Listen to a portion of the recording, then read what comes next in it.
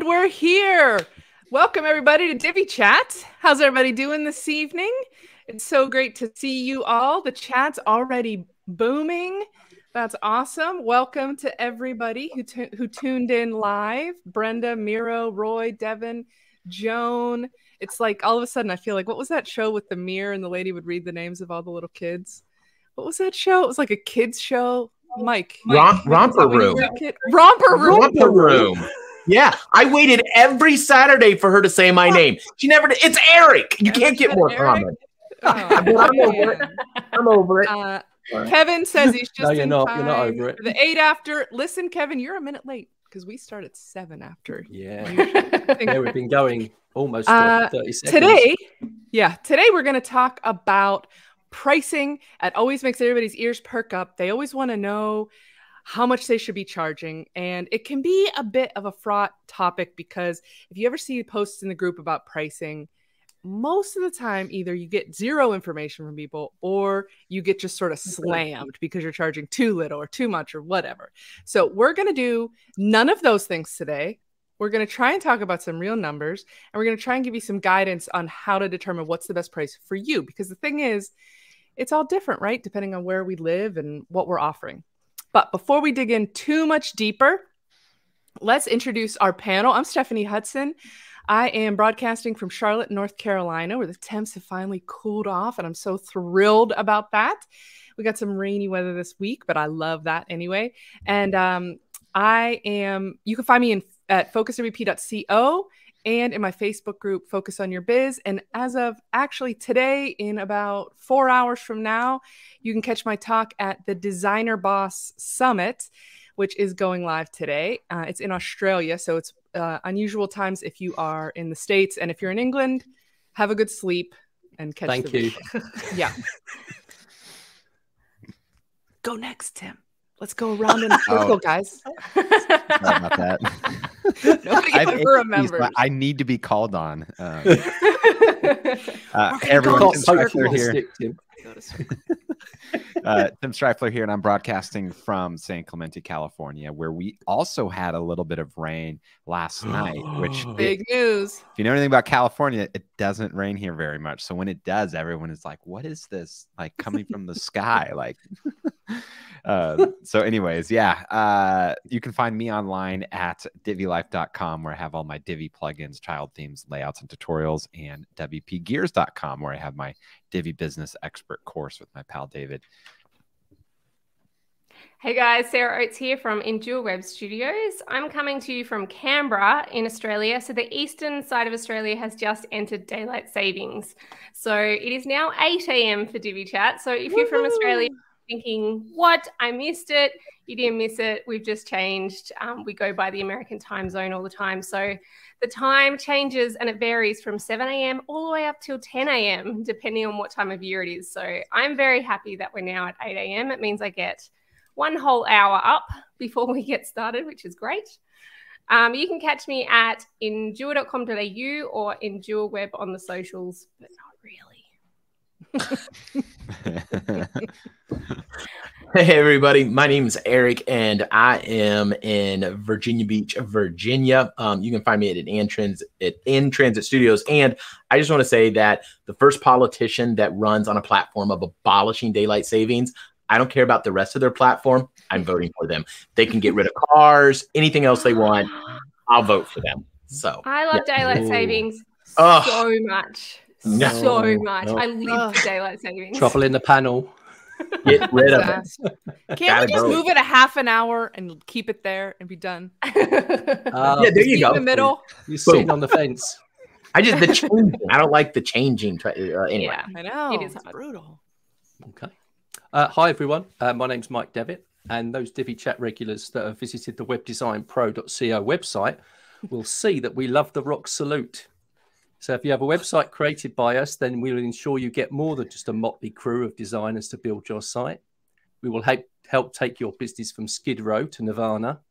We will never be in a rush. And at the end of the project, we'll hope you give us a 5-star review sealed with a kiss. Shot through the heart, and we are to blame. We give web design a good name. Love it. Wow. And I love your new light, Mike. I was just know. noticed it.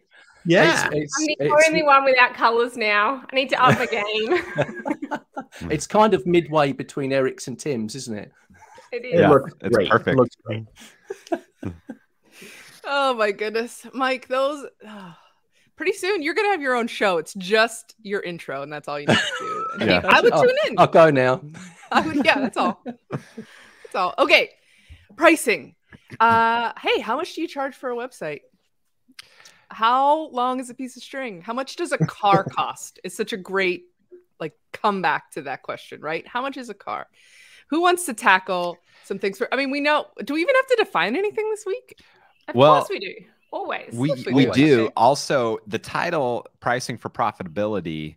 I don't know if that was just in order to get the alliteration in the title, or if you actually wanted to talk about profitability specifically. Because if so, that's almost like a whole nother angle. Yeah. But that's the angle I want to tackle today. Yeah. Okay. All right. Well, then let's define profitability then. So profit is revenue minus expenses equals profit. So basically, if you are making widgets, then however much you bring in from selling those widgets minus however much it costs to build those widgets is your profit. Where it gets confusing is when you have a service, especially when you as the service provider are your own labor. And so a lot of times in web design, you don't really factor in the profit element, and you essentially look at your own labor as being your only earnings, where that's not a super healthy, sustainable way of managing your business, because every business needs longevity, and part of longevity is healthy profit. And so talking about it that way, you essentially have to treat yourself almost as an employee and bill your own time as a set wage, and then build profit into your pricing after that. And so, that's a hard kind of mindset shift, because a lot of times if you're a solopreneur, you're going to build a website and you're receiving 100% of the revenue that comes from that. So it gets a little bit tricky. So, adding in profitability is a whole nother layer. And I'm excited to hear what Eric has to say, because he's a very business-minded fellow here on Divi Chat. Go, Eric. No pressure. Yeah. All he did was wink. He didn't even say. He's like, "I'll bet you are, Tim." Thanks, Tim. Yeah, I am. Good luck. No, I love this topic. I've got a couple questions, so I'm curious to see what everybody else says. But I would challenge people to really think your profit has to put your profit first. I love the book Profit First by Mike Michalowicz. Yeah. Totally changed my business and major impact. I love that book. But when I started out, I was charging enough to cover my time, but I didn't realize I also needed to charge enough to cover my retirement, my health care, marketing, growing, margin to hire a team. And so there's a lot more to it than just your personal time if you want to take this and run with it for the long haul. I remember when I was thinking about starting a business, I was like working in a normal job, and I was just thinking like, how much am I going to charge for a website? And I was convinced that like $800 was a really good price. That's what I should charge for websites, because no one would pay more than $800. There's no way anyone would pay more than $800. And that's so much money. Like I'll be rolling in it with my $800. I just remember like people trying to gently kind of say, I don't know if that's, going to be sustainable. And, it didn't take me long to realize that wasn't going to be a sustainable amount. I mean, maybe in some countries it would be, because, money works differently in different countries. So obviously take this as a grain of salt. I'm talking my circumstances here in Australia. But I remember I had come from a nonprofit background where I was working with people who never had money. And then I kind of was entering this other world, and I just felt I didn't understand business, and I didn't understand that people were willing to invest money into their own businesses. And it took me a long time to get from $800 to where I am now. And I think that's okay as well. I think if you can shortcut it, that's great. If you can get your head around where you really need to be from the start, great. But if you can't, it's okay to take your time as well. So it's all right. You can be with me on the delusional in the beginning. No, but that's where everybody starts, isn't it? You start with that first project. You haven't got a clue what to charge. Yeah. And the other thing that comes into play here is your confidence. It's you might have been working in the business for a while, say IT, or you might have done something related to it, but until you've got to put all of the pieces of the jigsaw in place, you just don't know. And so you get your first client, and as you're doing it, the one bit of advice I wish I could have given myself at that point was to just time absolutely everything that I did and see at the end of the project, when I charged for the project, just how much I would have been paid per hour for that project based on how many hours. It's a bit confronting, isn't it, when you first do it? And you start off with about £2.50, which is not great, but it's all part of that learning curve, and it's part of that whole transition. And then one of the things that I think is really important is to compartmentalize every part of the website. That could be part of the website, but also any services that you decide that you're going to offer after that. So you might have done some training. You might have learned how to create, say, a Google My Business page, a Facebook page, that sort of thing that you can sell as a service, as either part of your web design package or as something that you sell separately. But those things at the beginning, it's confidence that makes you move forward. And takes your business into the next stage, if you like. And this is the thing, one of the other thing that I really wish I'd done early on was to join all the Facebook groups. But when you're joining the Facebook groups, just remember that everybody's on a different journey and they're on a different part of that ladder, if you like. And so what somebody says to you might work for them in, say, Texas, or it might work for them in Los Angeles, or it might work for them in Australia, but it might not work for you in the UK or in Europe. It just really depends on your region and the type of people that are actually contacting you. Well, and I would say the other thing, the first thing you really have to do is you have to define what's the lifestyle you want and what's your plan here. Like I know some people that they just want to stay, a one-person shop, and they want to build websites, and that's what they want to do. And if that's your thing, don't feel like that's too small. If somebody else's thing is, I want to be a digital marketing agency, or I want to, have this, you define what's right for you and do that, because your pricing and profitability is going to be one thing for that versus for another thing over here. And then, like everybody else was saying, don't compare your beginning to somebody else's middle. Comparison will always rob you of your joy. So just look at your stuff and figure out where you are, set some goals to move to the level you want to, and you can get there. But the key is you could still be profitable at all those sizes. And I think good book, if you're interested in being sort of a one-man band, a solopreneur, you just want to do your own thing, Company of One. I haven't read it because that is not my goal, but I've heard lots of good things about that book. I think that'd be something good to check out if that's sort of something you're feeling. Yeah.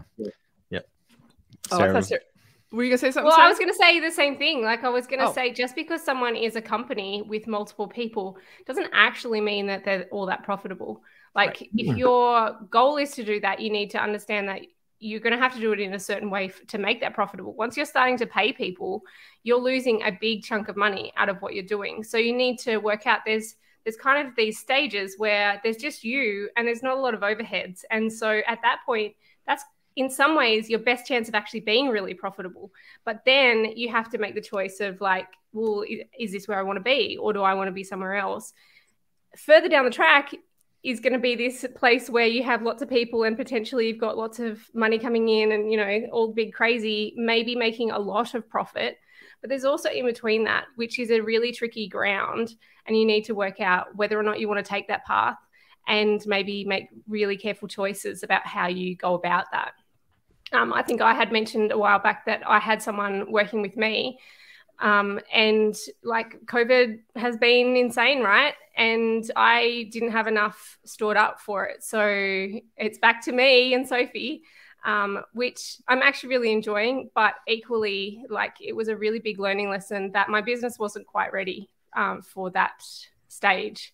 And I have started Profit First, and it has been amazing, but I only just started it, and it was very confronting starting it and realizing I've been running my business for 6 years, 7 years now, and like, I have constantly just had just enough money in the bank. So yes, my business is going well. Yes, it has grown year on year.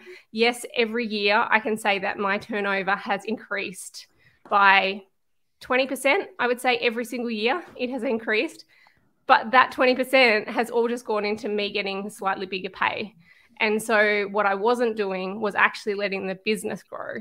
What I was doing was letting my family get more money, which my family needed more money, but equally, it's not actually nourishing the business. And so I've had some really hard lessons this year, which is that the way you manage it, just because there's more money in the bank, doesn't mean you should just then take all of that money out and give it to your family, because if you want your business to survive and grow, you actually need to manage it a bit different. So, yeah. Another Mike Michalowicz book is The Pumpkin Plan and The Toilet Paper Entrepreneur. I always get the two of those mixed up, which one talks about which, but they talk about basically very similar to what Sarah's saying. As you grow, as your income grows, your outgoing also increases. So yeah, it's like you sort of siphon all this off. And when we're new, we're entrepreneurs, we're scrappy, and we're efficient, and we are cheap, and we do things, the hard way, and we get things done, and we make things happen. We can work on a shoestring and all of that.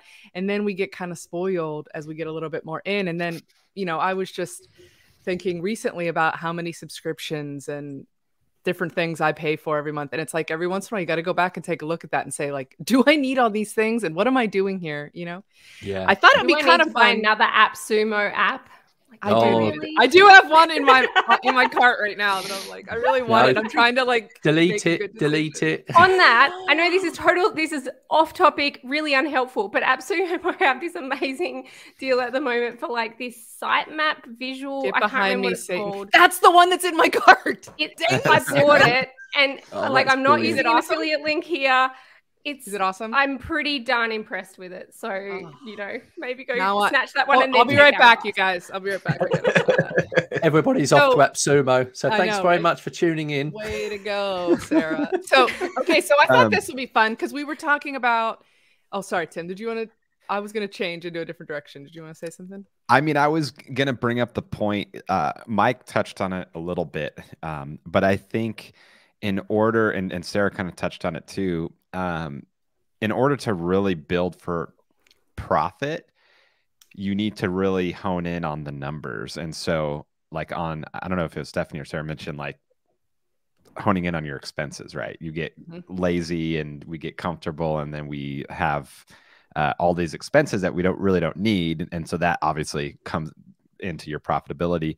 But then also, Mike was talking about timing everything. And I think for a service-based business, knowing how long everything takes and being able to productize every part of the project, and that, hey, this portion here takes on average 4 hours. And then from there, obviously that evolves over time as you do more projects and you get better. It might go down a little bit, or you might go up a little bit. You realize that it actually takes longer than you always think.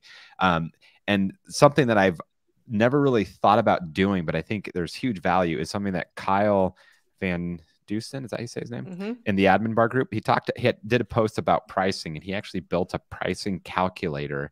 And it was from something that he had done at a previous job working at an agency, where he actually made a calculator, and then with all the different parts of the project and stuff. He didn't really go into a lot of specifics about the calculator itself, but and then when quoting a project, you can use it to figure out, okay, well, how much should this project cost? And his point of the entire post was not necessarily using the calculator as a sole way of coming up with quotes, but almost using it as a gut check, as a a way to kind of affirm the number that you have in mind. And so he talked about in his post about, it was basically just a commercial for the Admin Bar Facebook group, by the way. How when his emotions, we're friends with Tab here. Yeah.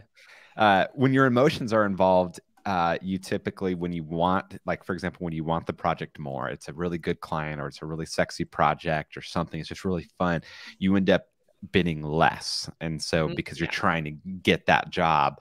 But when you have no emotions attached, you can look at it more objectively and, you know, I don't care if I get it or not, this is what it costs type of thing. Then it's going to be more in line with your pricing calculator if you built the pricing calculator well. And so I thought that was really fascinating because I feel like that really comes into profitability, because if you can calculate every part of the project accurately, then you're going to be able to build profit into it. Because then like a common method of pricing is like time and materials plus like 20% profit or whatever. So, okay, it's going to cost this much, this much materials. I guess in web design, you can call those plugins or themes or whatever.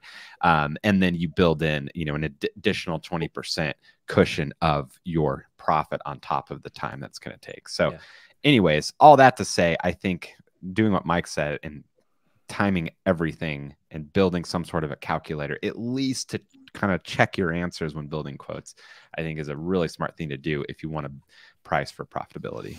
Yeah. And it's hard to do. It's hard to track everything. And it's especially if you're going from one project to the next. I don't know if it's something about my brain type. Is it on setup and is it called timing? It is. Yeah, it is. Yeah, it's great. I'm laughing because someone in the chat said usually it's setup that we're recommending. They all keep you don't have to use timing, but the reason I use timing, and feel free to look for any app that will do this, is it's automatic. And so the reason that I think timing is really, really good option is that basically you can set it up. I might even make a video sometime of how I have mine set up, because I think once you see it in action, you realize like this can be really good. I hate having to click, yes, I'm starting this job, or yes, I'm like, it doesn't work for me. Whereas in timing, the way it works is at the end of the day, you just kind of categorize stuff and you can say, every time I go to this particular website, attribute it to this job. Every time something has this tag, so it might be like a client name or something like that, then attribute it to this thing. Like even as granular as in channels within Slack, then it will attribute that time that you spend in there to a different thing. So I just go and double check it at the end of the day. It takes me 2 minutes. And then it means at the end of the financial year, I can at the end of a job, I can see how many hours did I spend on this job. And that's really useful. And I can work out, well, how profitable. And I've actually got an Excel sheet that then I plug that number in so that I can go, well, how profitable was that job? I'm probably going to move that to Airtable. Kyle actually got me onto Airtable. And so now I'm like 100% dead set Airtable. He's done fanatic. very well out of Airtable, isn't he? Because I think everybody's clicked on his affiliate link.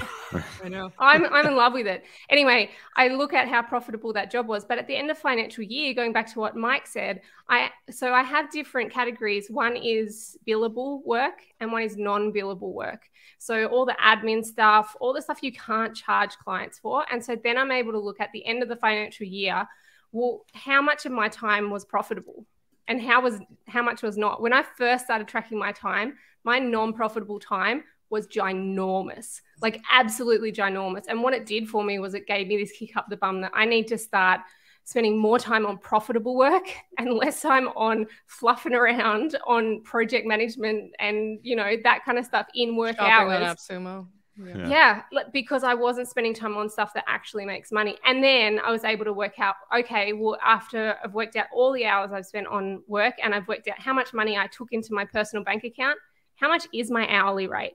And even that has been a really helpful measure for me of working out, well, am I working too long and not earning enough money? How can I change that? Where are the issues in that? And that's been the biggest change for me over the last 5 years. I've been tracking my time for 5 years, I reckon.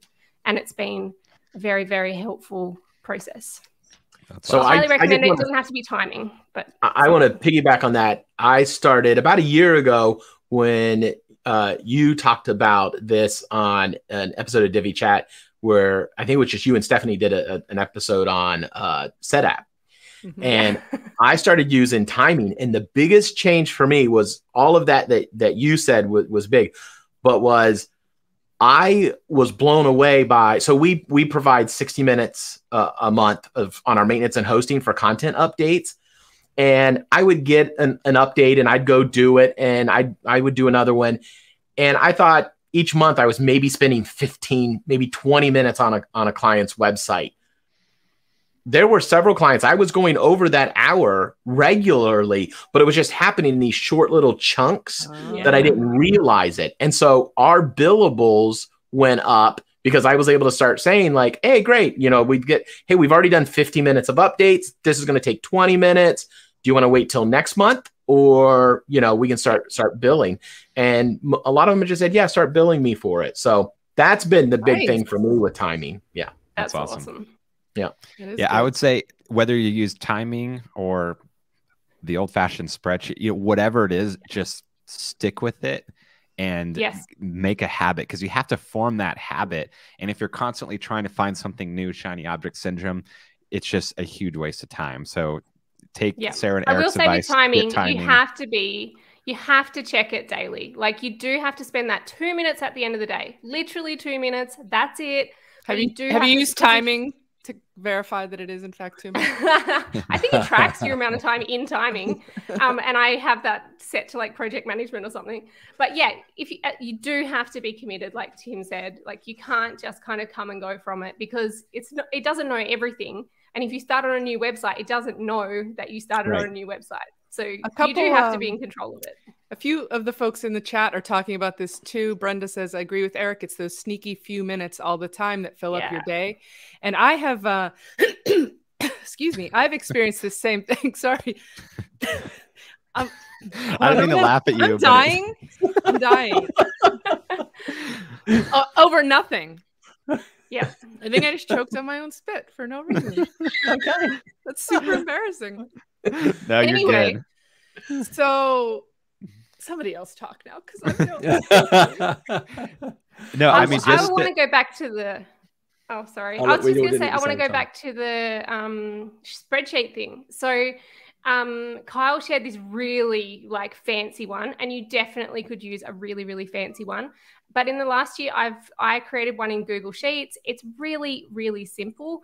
All I have is so I've got kind of the main things that come in a 5-page website. So I've got design, and then usually that would be one portion of design, for example. Initial 5 pages, one portion of that. Extra pages, then I write how many extra pages. And each of those has then an amount that goes with it. Is there a blog set up? How many blogs do I need to restyle?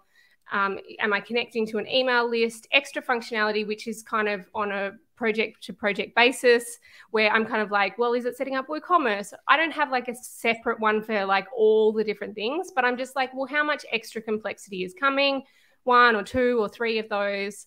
And then at the end of all of that, it will add 10% contingency. So it'll add all of that up, then add 10% on top of that. And then it has to add another 10% for GST, which is Australian tax. And so it will give me, and it's just, again, it's that gut check thing. I don't 100% go with everything that it says, but it's really helpful for me to kind of go, okay, I'm in the ballpark. Let's kind of round that up a little bit or down a little bit, or this client seems like they're going to be really tricky. Let's just kind of bump that. Or this client seems super easy. Like we could probably lower that a tiny bit. And so I've just built it and I've modified it kind of over the time just to kind of work it out as I go and learn, and then look at my timing and go, how far off was I? Like, did I do okay? And then I'm modifying my calculator constantly and just kind of continually changing it. And I think that's a really good way to go. And it's definitely made me charge more, and people are still saying yes.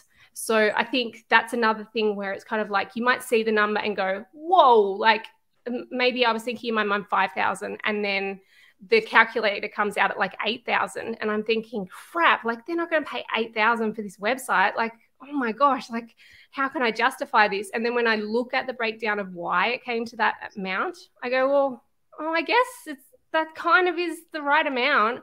And then you put it to the client and they say yes, you suddenly realize it's really helpful to have something that's not just your gut deciding on a price. That's good. Yeah. Just going And you slightly can sideways. You feel a little bit stronger about your selling too. Sorry, Mike. Like just when you go into a meeting, if you know that you're not just inflating a number, you know that you can't come down on that, and you can be confident when if they give you grief about the price or are hesitant or whatever, you're not even tempted to come down because you know that it won't be worth it for you. Well, you can say, well, like, that's fine, but we can drop this part of the functionality because this portion was going to be an additional $1,500. So if you want to bring the price down, that's totally fine.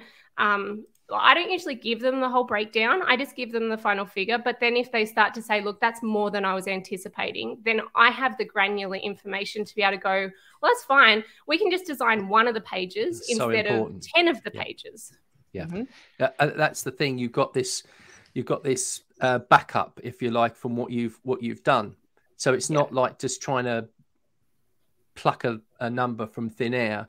You're actually saying, well, I know how long it's going to take me to potentially create this home page with 25 different sections in it, with a slider or non-slider or whatever that's going to be having it with blurbs and all kinds of things, or that integration that you want with Twitter or Instagram, or that blog page template, the actual blog archive, all those bits and pieces that all come together, the Google map that they might want to have on their website, the complex contact form that they've suddenly told you about, where they're looking to actually have something that does conditional logic in it, where you've got pricing from their customers, where their customers are actually going to have a price spit out to them when they're creating that. Those contact forms can take hours to do themselves. So it's great to have that base where you know that if it's just name, email address, phone number, a message, that's one thing. But if you find out that there's a contact, because you can say, I'll do a contact form, you've got to be very specific. You'll have a basic contact form unless you ask for something different. Well, and then what about the factor of the client? It's themselves. What if you are dealing with a client where you've got a committee of people that you've got to deal with? That should add in a factor onto. I mean, it's not necessarily a red flag. It could be a red flag. We've talked about those before. But it also could just mean it's going to take more communication time, and it's going to take more revision rounds and things like that.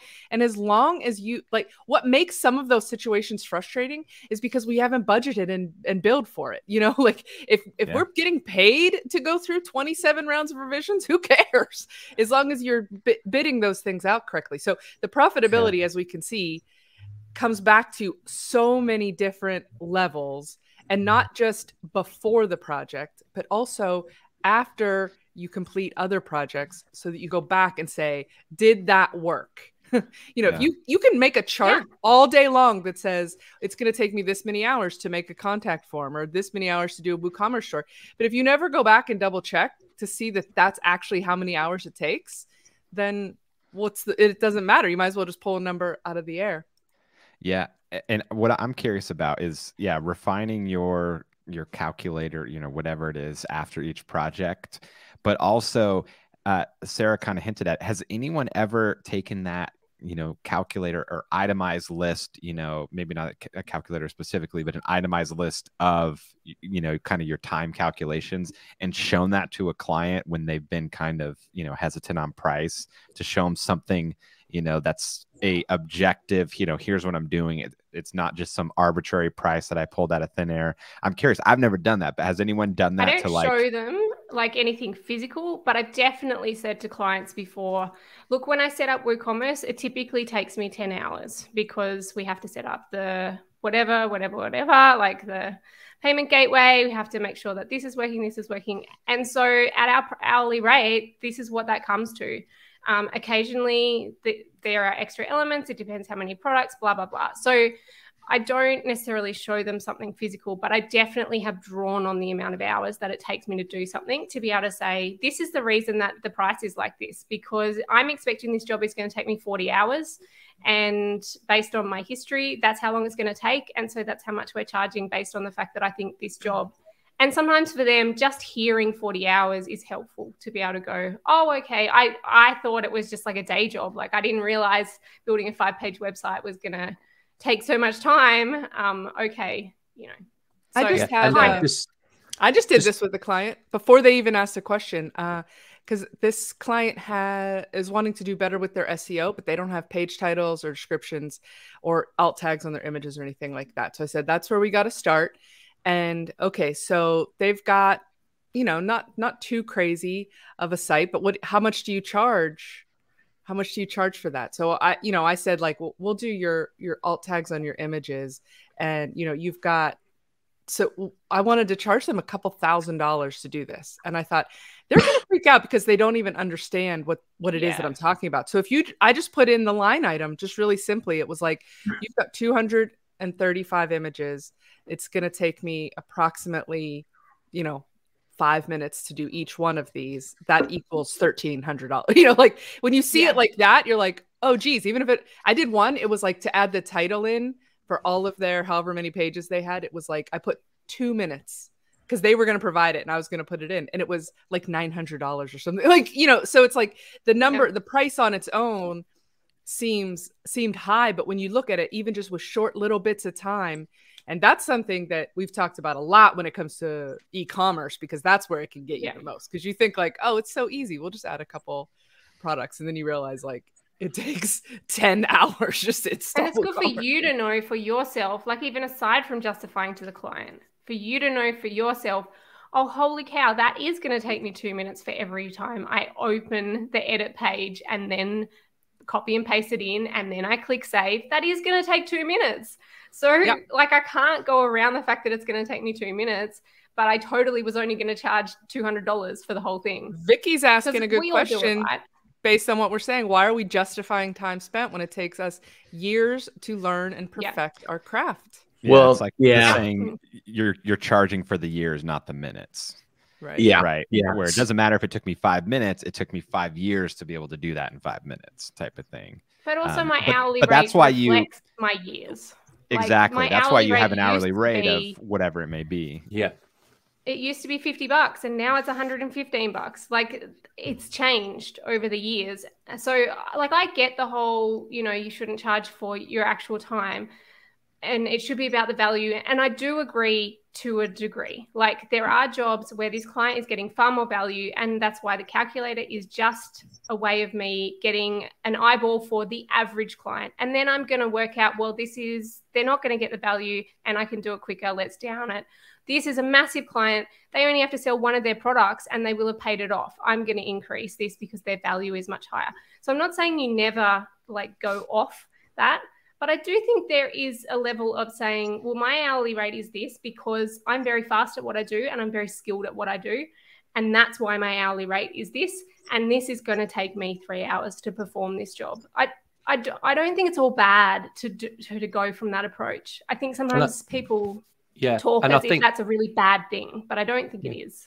Yeah, I think that also on the back of that, your profit isn't always something that is it's a tangible thing, but when you're with new customers, with potential new clients, it might be a slow burner. It might be something that you build over a period of time.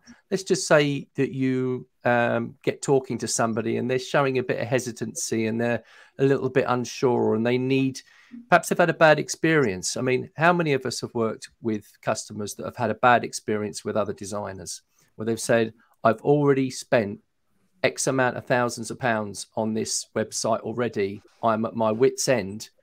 I don't want to go through this again. So you're already thinking, oh, I don't know if this is going to go very well. So you say to them, okay, let's have a look at your website. Let's explain a few things to you. You give something away. You give something away. You say to them, okay, this is some of the things that we do and some of the ways in which we examine your website in order to be able to give you the performance optimization that you need in order to improve it. But you can do this yourself. If you've got to this point, you can do this yourself. So I'm going to give you a free hour, and then you can try and build your relationship with the client and say, okay, I gave you this free hour. There's another 190 things that I can do to improve this website for you. But, the next time we get together, it will be paid. This is my hourly rate for that. And we can talk about what that will look like. So if you're trying to build relationships, if you're trying to build your business, it's another way in, and that's still profit. There is profit there. And there's a lot of people, you know, like there's a little bit of chatter going on, like don't sell your time, sell what you know, and things like that. And there is something, but what Mike is saying is also a way. And there's people that I can hear an argument on the opposite side of that too. Like, you don't give stuff away for free. There's a lot of people feel very strongly about that. I sort of lean toward the way Mike does personally. And again, it's just how you decide to run your business, guys. Like, it's up to you. Yeah. But I tend to do a little, give a little to build the relationship and stuff too. But that's also my personality coming into play, and just how the culture that I want my business to have, you know, is a bit of that. And some of these things, like talking about hours and stuff, I don't use hours to justify my prices. I know that little example kind of was, but for the most part, it was more of a sales technique. Like, it was more just showing, like, I was just heading off at the pass and argue like an objection, because I knew this client and I knew what they would say. So if you could just head it off at the pass by saying, like, it's really going to take a long time to do this thing that seems simple to you, that's all I was doing with that. I don't think we need to justify every moment. But again, what we're talking about in this episode particularly is profitability. And you kind of have to think about your time in these chunks of hours if you are going to figure out if you're being profitable. That's not the only metric. It's not the only thing that matters, but it is a factor in if you're making enough money. I think it definitely is starting out. And I think there are phases that we all have to go through. And it's okay at any point in time to go, this is where I am. And I like this. I'm going to stay here. Like, this is working for me. You know, I like the calculator idea for two reasons. One, it's kind of that, you know, it's setting a minimum. Like, I can't go below this because I'll lose money. But what it also does is it starts to help you build a system that one day you can pass off to somebody else to start doing sales and start pricing. So now you have a way to start educating somebody to hand that off to. Because for me, I've decided I don't want to build a job. I want to build a business. But I have colleagues and friends, they want to build a job. Like, that's what they want. They never want to sell it. This is just what they want to do. And that's great. You just have to decide for you. But for me, I reached a point where, so to Mike Michalowicz, we should really have him on sometime. One of his most recent books, Fix This Next. Oh my gosh. Such a good book. I'm constantly, every morning, I'm looking at my, Fix This Next pyramid. But even in it, he says, okay, profit for the fixing your business, for working on your business, don't start with profit. You have to start with sales. If you're not making sales, who cares how much profit you're budgeting in? You're not going to make any anyways. You got to establish a sales rhythm and get sales coming in, and then you can work on profit. So starting out with a calculator, it helps you not lose money, but it comes into play. And then the other thing is, like, I had one client, same with you, Stephanie. The only reason I showed them an hour is because they had 400 portfolio projects, and there was no way to automate anything out of this antiquated system they were using. We were going to have to migrate them and then really be careful with all the SEO. It was going to be a ton of work. And I just showed them, hey, this is what it's going to look like. You can hire us to do it. It's going to cost you literally $12,000, or you can do it. And they were like, we'll have you do it. Okay. Because once they saw the time involved, they didn't want to do it. And then the sales process is showing, you have to show your value. One of the tools that has worked for me to close a lot of deals, and I don't even really need to use it anymore, but I use it just for this. And it does cost money, but it's the price of acquisition for me to get, to turn a lead or a prospect into a client, is Ahrefs. I can't tell you how many times I've shared my screen, did a site explorer, clicked through a couple of the reports, show them, and here's your organic keyword list. You've got 5, and here's your competitor. They've got 50. Those 50, they're getting 500, views a month. They're getting this. And they see those, and then I say, so we can build your website, focus on, get your schema markup. We can do these things. And by the end of it, they're like, yeah, that's what I want right there. They don't care about number of pages, contact forms. A business owner wants to know, how is this going to make me money for my business? And so we show them that. And then I would say the next big growth thing of it is, we now never present just a website. We produce what we call a playbook. And that playbook we evaluate their current website. And we have a scoring system. Then we score their Google My Business. We score several different things because we show them a website. I can build you a great website. But if you have terrible reviews, that website ain't getting you any more business. I can build you a great website. And if you pay for Facebook ads or do other marketing, if you don't have great reviews, you ain't getting any new business. And once I show them that, we're now able to sell websites and Review Lead. And then we can walk them up to pay-per-click. And then we can walk them up to Facebook ads. So, but I didn't start there. It took me a long time to get to this stage of stuff. But, Speaking of where we that started. is brilliant. Speaking of where we started, I thought this would be kind of fun. Sarah said it earlier, and this is what I wanted to say, but everybody put in the chat if you're listening live or if you're on your podcast app or whatever, and let's go. How much was the first website that you sold? How much you sell the first? It has to be the one you got paid for though. Yeah, because we all did free ones while we were learning. Right. So that one doesn't count. Free doesn't count. A little show. I have 2 show and tell things. This is going to be backwards, isn't it? Is that backwards? Yeah, Oh it is. man, this is my business card from my first little freelance business called 510 because that's how tall I am, and it says quick start package. You get a 1-page website, email set up through Gmail, 6 months of hosting, Facebook page and Twitter page set up. $350. Take my money now. This was my foot in the door offer. I knew it was cheap and it was my foot in the door offer. You got to start somewhere, right? And to show you how old this is, you can't see that either, but the orange text up on there, it says get online, which was my tagline. Get online, meaning get a website online, but also because this was so long ago that it was dial-up internet and you would actually get online. Everybody had to, you weren't just online already. You didn't just open your computer. You had to go get online. That's funny. That's awesome. That's Stephanie, my story. Yes, sir. Stephanie, you always ask me where my son was. And he is in the chat this evening. What? And this was his response. A tenor? No, it was much more. No, it was much more than that. Mine was 300 pounds. Sam is in the house, you guys. He's in there. No one's ever seen Mike and his son in the same room together. So there's a question of identity that is a mystery. Oh, brilliant. That's funny. Really know. Let me I'm not just. sure he exists. I need to comment on what Eric said. If everyone's mind isn't blowing, that's how you win projects right there. If you're trying to figure out how to beat out your competitors, do exactly what Eric said, because that is the best advice you take right there. I love Why that. don't you recap it, Tim?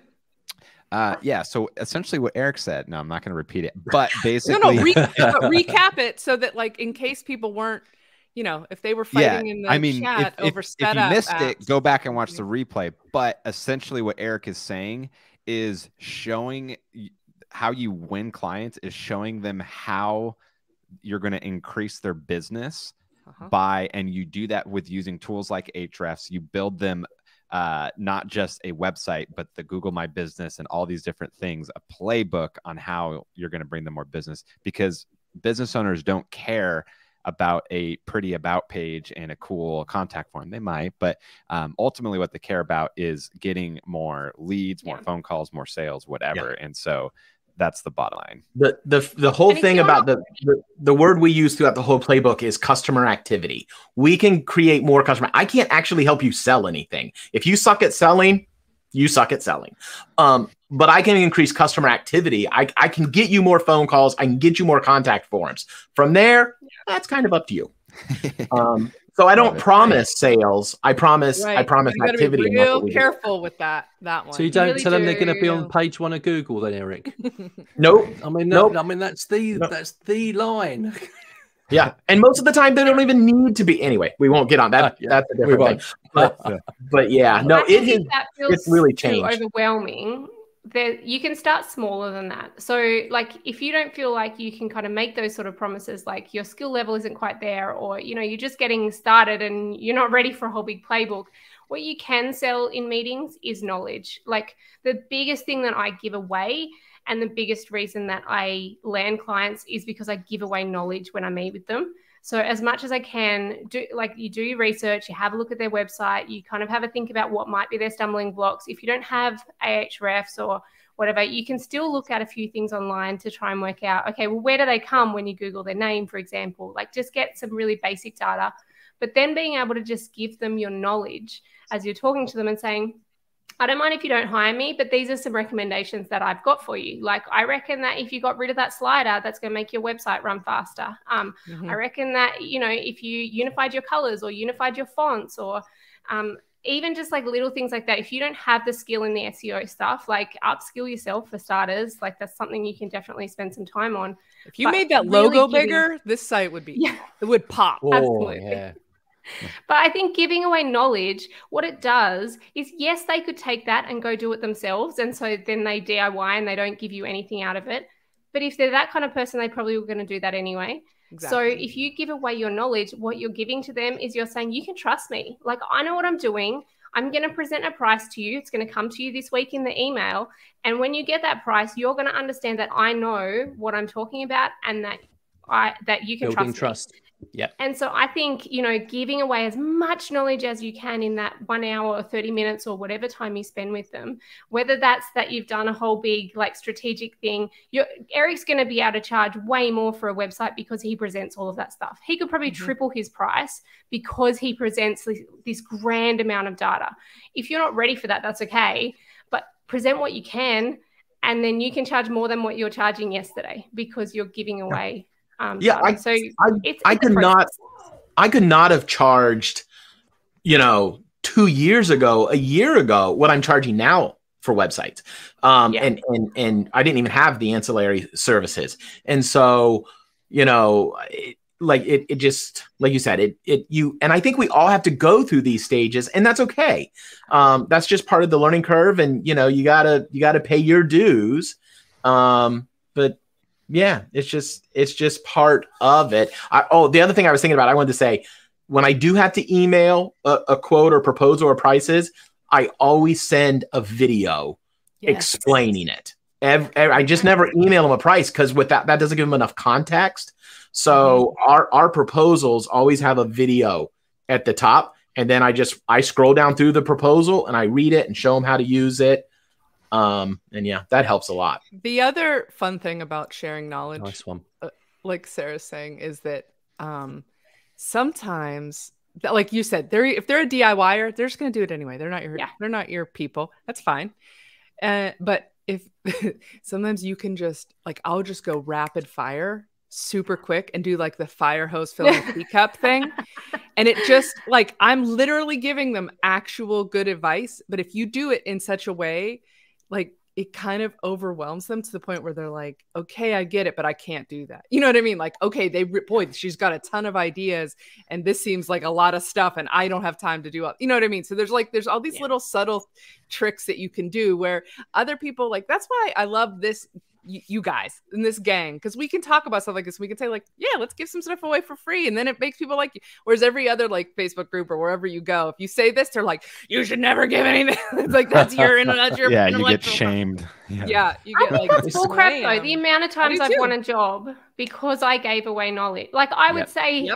I would say that's why I have such a high rate of return after I meet with someone, is because of the amount of knowledge that I'm willing to give someone, and the amount of times that people walk away and then they come back 6 months later as well, because they go, yeah, I'm going to go try some of that stuff. They go try it and then they get stuck and then they come back to you in 6 months. I can't, it is my biggest selling tool ever, is giving away knowledge. It conveys trust. So, because people, if they can see that you're knowledgeable. They're going to trust you, and they're just going to like you more because you don't. Yeah, they buy from people that they know, like, and trust. Yeah. So yeah, but it's knowing when to just draw that line, because you can get a little bit carried away sometimes by, you know, if you say to yourself, this is how much time I will give, and then explain that to them. Just say to them, I can give you.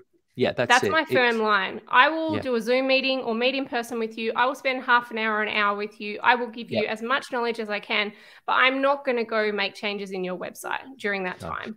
Like, that's where I draw the line, my firm line. Occasionally I'll say, why don't you just let me have a look in the back end of your website so that I can assess whether I'm a good fit for you. And in that case, usually I'll do a Zoom for them.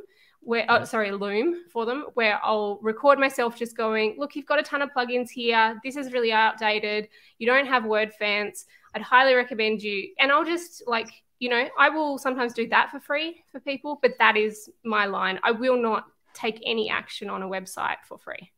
And so then you see WP Bakery and you go, thanks very much. All the best. Goodbye. Sorry, I'm out. Guys, can you believe how fast this hour's flown by? We've talked about so many things, like profitability has been woven into it all, but there's so much to all this. We've actually been talking about doing a bit of a series on this and sort of related topics, sales and proposals and things like that, to help us all get the most for our projects, to make money and to do good work. So we're going to continue down this road over the next few weeks, off and on, interspersed with some other things. I wanted to take a minute really quickly here before we wrap up to say thanks everybody who came on live. We got a great crowd tonight in the chat. Everybody's been super active and sharing all kind of things. And if you could hit that like button and subscribe so that you get the notifications and you don't miss out on future lives. I also wanted to read a review. Our pal Steve Perks, we put a comment from him up in the on the screen tonight. He says, a wealth of gold dust knowledge and wisdom. I'm returning to web design after a 20-year break and quickly realized the place I need to be is WordPress and Divi. So I've been beavering away. You're not. Okay, so we know he's not American. Okay, he's in the UK. I'm like, because they don't say that in the United States. We don't beaver away at things here. Honing new skills. Binge listening all the way back to episode 1 has converted me from a spotty teenager to a wise old man in a few months. Did this guy go to the Mike Devitt School of Review, right? The collective knowledge and experience of the presenters has armed me with priceless knowledge and wisdom. Just about every topic has been covered in a friendly conversational style. I highly recommend subscribing if you are thirsty for WP Divi knowledge. Steve Perks, Scotland. It's a Scotland guy. Cool. Thank you, Steve. Well, that was so nice, Steve. We appreciate you. If any of you out there would like to leave us a glowing review that we can read out on the air, please go to ratethispodcast.com/DiviChat. And we are really almost out of time. Does anybody have like a final thought they particularly want to share? Tim. I do. Go. The secret to profitability is outsourcing and building a team. And that's how agencies are able to grow and scale. Because when you have people should have been mentioned earlier in the hour. I know. I realized that. I kept trying to find its way back to it, but I know you need a continuation of this one. If you can bill your client for your company rate and then have someone else do it for a cheaper amount, that is how you increase profits. And because essentially you are your employees' highest paid or you are your company's highest paid employee, and so you need to basically remove yourself from the equation but still have that hourly rate. Maybe sometime we can do a topic on that, because I think there's lots to consider a part of that, which is who do you get to do it, like kind of the rates that you're going to be willing to pay them, what comes with that you don't think about, like what do you then have to do to actually make sure that they perform at a level that you're happy with, like onboarding people, teaching them your ways. Like there's a whole realm of things. It's much easier said than actually done. That is true. Yeah. So I started a whole business secret, but it's not an easy thing. That's true. I love this topic. It's actually the topic for my talk on the summit in a couple hours. It's just an overview. It's a surfacey kind of look at it. It's just basically the talk is, it's called boosting happiness and revenue. Do what You're you love. welcome, Outsource Steph. the rest. Yeah, I thanks, set Tim. you up. Everyone, did. That's it. go watch Love Stephanie's that right talk. up. But like, I don't. Mike, do you have a? Are you waving? I do. at me? I just wanted to go back slightly in the chat just to pick up on a question that David asked. Uh-huh. And I thought this was quite a cool question. And it's You like, can read it? what do you Oh, okay. what do you do when you need to work on stuff you're learning as you do? I.e., a plugin you haven't used before, say 1 hour job, but you spend 2 to 3 hours onto support watching YouTube. So I think David, in essence, here is asking, you're spending perhaps a lot of time on something, but like you're feeling, well, hold on a minute, I'm doing research here, so should I be charging the client for research time? No. Not unless it's something super unusual. And then I think then you need to like build that in and kind of say, look, this is something, and I would be upfront with it. This is something that I haven't done before, and it's going to take me a little bit longer because this is not something anyone specializes in, therefore, blah, blah, blah. But I think if you have to learn, if you have to upskill to be able to do your job, that's not on the client, that's on you. And you need to kind of build that in as a way of knowing, well, I can use this next time, and then I know how to do it. And moving forward, now I'm like, the first time I did a WooCommerce website, I would have spent hours and hours and hours watching videos of how to actually set up a WooCommerce website. The next time I did it, it was way faster. And the time after that was way faster again. I don't think that's on the client that I didn't have that knowledge. So I think There's one way you need to learn some stuff. You need to learn some stuff. And you could think about it like when you're doing this project, your client's paying you. So that's one source of revenue that you're getting. But if you're investing your time to learn something, that's also a revenue that you're getting, right? That because you're gaining knowledge and you're gaining skills. So again, if like Sarah said, if it is something that you can use again, then that's a good investment. If this is not something you can use again and you can't charge it to the client because then this isn't the right project for you. That's where you would just say, look, I'm not a good fit. Or outsource it. Or outsource it. If it's one part of the job and it's a random plugin you're not going to ever use again, that's where knowing your hourly rate. Like if your hourly rate is $50 an hour, and you can find somebody that's going to do it for $75, but it's going to take you 3 hours of learning in an hour to do it. Do you want to spend $200 or do you want to spend $75? I'll spend $75 all day long. And so that's why having that kind of figured out is important to know. I like that. David had a really good quote as well in the chat. A mechanic can explain to me all day long how to fix a car, but I'll never do it myself. So that was good. Yeah. I hope a mechanic doesn't try and explain that to me all day long. Super boring. She was there last week. They rarely actually give you any clear answers. I know. That's it. And Vicky's just put in the chat as well, if your client asks you specifically to learn something that's specifically for their business, I feel you can negotiate. Yeah, again, for sure. There's no hard and fast rule here. It's it's a little bit down to the just sort of comfort factor of, and I think David's talking specifically about perhaps that, he's got somebody that's asking him to do something. He's feeling a little bit guilty because he's spending quite a lot of time researching and thinking, well, actually, this is going to cost you all this money for me to do this. So I think there's probably a midway point in there. Or you start to think you're going to lose money doing it. Yeah. Yeah. I reckon the line before you take on a job like that is if someone says, hey, can you do this thing for me? And you think, crap, I don't know how to do that thing. Then you kind of ask yourself the question, is this something if I learn it, I'll be able to use it on other clients? Then you just say yes and you go with it and you learn the thing and then you charge for the time to do the thing. Great, move on. If you answer the question, no, I probably am never going to use this ever again with another client, then I would tend to go back to the client and say, look, I don't actually know how to do that. I'm happy to upskill. If you want to pay me to upskill, it's going to take me a little bit longer. Or like maybe I won't say I need to upskill, but I will say like, someone else might take an hour, but I'm probably going to take 2 to 3 hours to do this because it's not something that I'm super familiar with. If you want me to do that, I'm more than happy to. But if not, I might not be the right fit for you. That then gives them the opportunity. They knew going into it was going to take you 3 hours, whereas they could go find someone else. They may still choose to use you. And at least you've been upfront at that point. And if they want to pay you to learn the thing, great. They pay you to learn the thing. But if not, you're not feeling pissed off that you spent 3 hours learning the thing and you could only charge 1 hour. Yeah. Or then you just have to decide too, like, is this even a project you want? Like I'm really trying to get to the point where we're not taking on what we call snowflake projects. Yeah. You know, like when we do Google My Business Management, we do 2 posts a month. And if somebody's like, oh, can you do 4? No, we do 2 posts a month. Because I need every client we do 2 a month. Because because if I agree to do 4 for you and 6 for them, that's so much more complicated to figure out pricing and communicate that to the team that's doing it.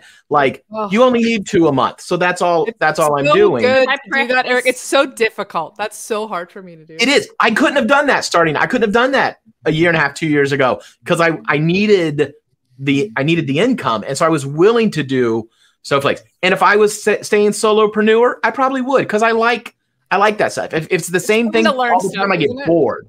Yeah. But I'm trying to do something different. I'm trying to scale an agency, not a solopreneur. So you just have to decide. Again, it comes back to, what do you want your thing to look like? Yeah. Yeah. Guys, what do you think about this topic? Do you want us to keep talking about it? Do you want us to veer off into a specific direction? Give us some feedback. Leave a comment on the Facebook page or on the chat, wherever you're at. Why are you laughing, Tim? Because I know what you meant, like in future episodes, but it made it sound like we were going to do it live, which kind of gave me an idea for a choose your own adventure episode where we have like kind of maybe a starting point, and then we have, and whoever's there can guide us. Yeah, they can guide us. Let's do that. Exactly. So if you'd like us to continue down this rabbit hole, then, put a 1 in the chat. I love those books. Guys, we're so late today. And you know what? I still got one more thing to share. I've been dying to share this. I've been dying to share since the beginning. Well, it took me a minute to find it, but I'm going to put it up on the screen for those of you that are watching on the YouTube channel. Boom! Oh, Mr. Mike Michalowicz! Yes. So upset. I was like, who's that guy? I don't know who that is. This is such a horrible photo of that me. Hugh but Jackman?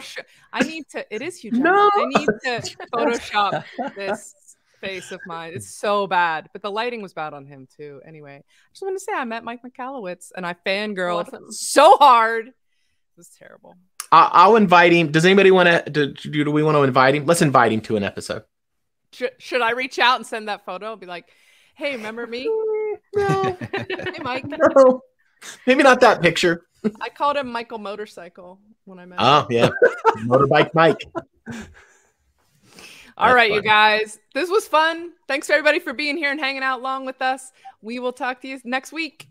Take care. Bye-bye. Bye, everyone.